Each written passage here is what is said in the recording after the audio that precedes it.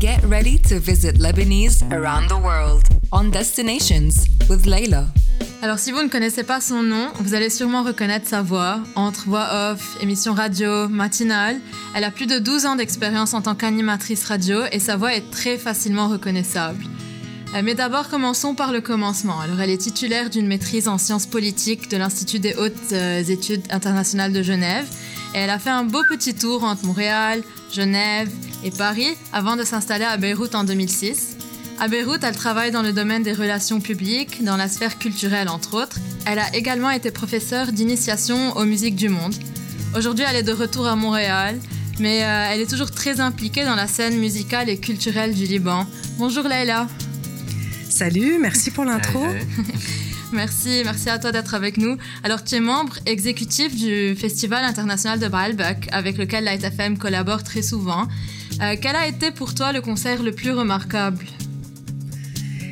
Écoute, chaque concert est un magnifique souvenir parce que comme le Festival de Baalbek est un festival qui accueille chaque année des artistes d'horizons très divers.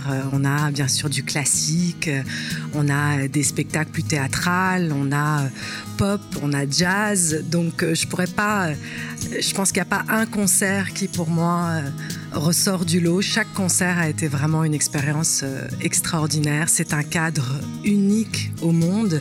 Et d'ailleurs, à chaque fois que les artistes arrivent à Baalbek, ils sont complètement subjugués par la beauté et la magie du lieu. Tu sais, quand on a interviewé Brahim Alouf avant qu'il fasse son spectacle pour le Liban, et on lui a demandé est-ce que tu préfères l'Olympia ou le temple de Bacchus à Baalbek, et il était bien sûr le temple de Bacchus, voilà, en comparaison. Je crois que la réponse est évidente. Non, c'est vraiment un cadre magique. Et bon, c'est vrai que ces années ont été très compliquées pour le festival, cette année en particulier, mais on a quand même organisé un spectacle grandiose qui a été retransmis sur toutes les chaînes de télévision et bien sûr sur Internet, sur toutes les plateformes et les réseaux sociaux. Et ça a été un très, très beau moment qu'on a réussi à offrir à des millions de personnes à travers le monde. Et j'espère bien sûr qu'on pourra réorganiser un vrai festival à partir de l'été prochain. Oui, ça nous a manqué franchement cette année. Quand même. Oui. Et en parallèle, tu as co-founded avec ton mari Rami O Beyrouth Brightside. Tu peux nous dire un peu plus de détails par rapport à c'est quoi Beyrouth Brightside et combien c'est difficile et si c'est difficile au fait de maintenir ça du Canada vers le Liban? Alors c'est un blog qu'on a créé, Rami et moi, il y a quelques années déjà. Et en fait, c'était qu'on avait tout simplement envie de montrer le beau côté des choses. On avait envie de parler du Liban autre que des problèmes, et il y en a à l'appel. On avait envie de montrer ce qui se passe sur le terrain, des initiatives, ce qui se passe du côté culturel, mais aussi de la gastronomie, le sport, la nature, le plein air. On a comme ça compilé plein d'informations sur des choses qui donnent envie d'aller au Liban pour ceux qui ne sont jamais venus, des choses qui donnent envie surtout de rester au Liban pour ceux qui y sont.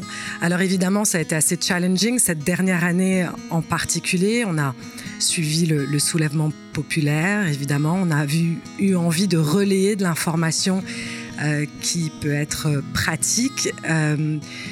Depuis notre départ pour le Canada, c'est vrai qu'on a fait une petite pause. On a continué à partager un petit peu de l'information sur Instagram.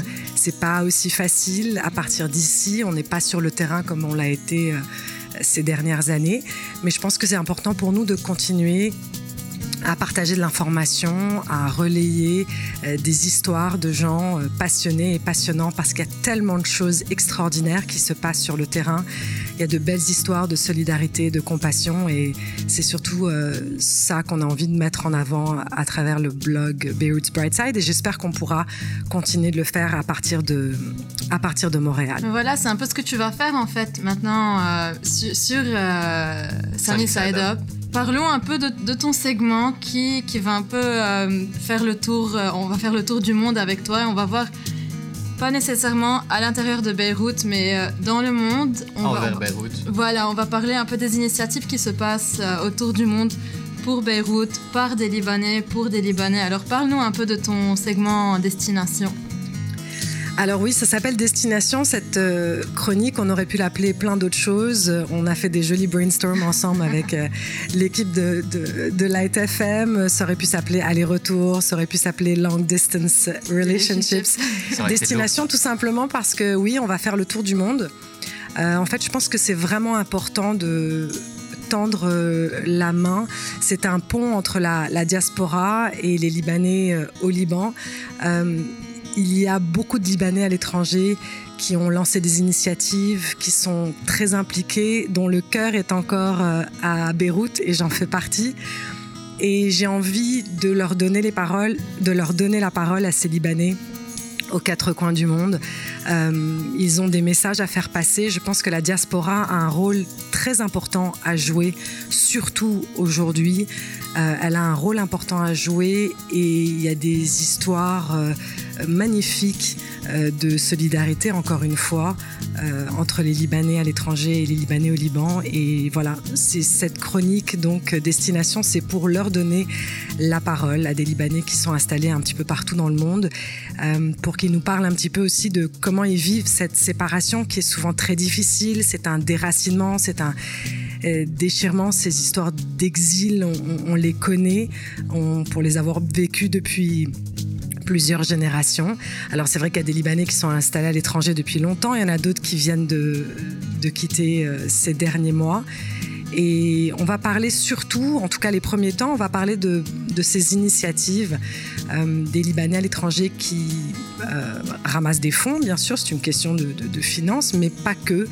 Il y a aussi beaucoup de belles choses qui se passent pour aider les Libanais au Liban qui sont dans un besoin urgent aujourd'hui.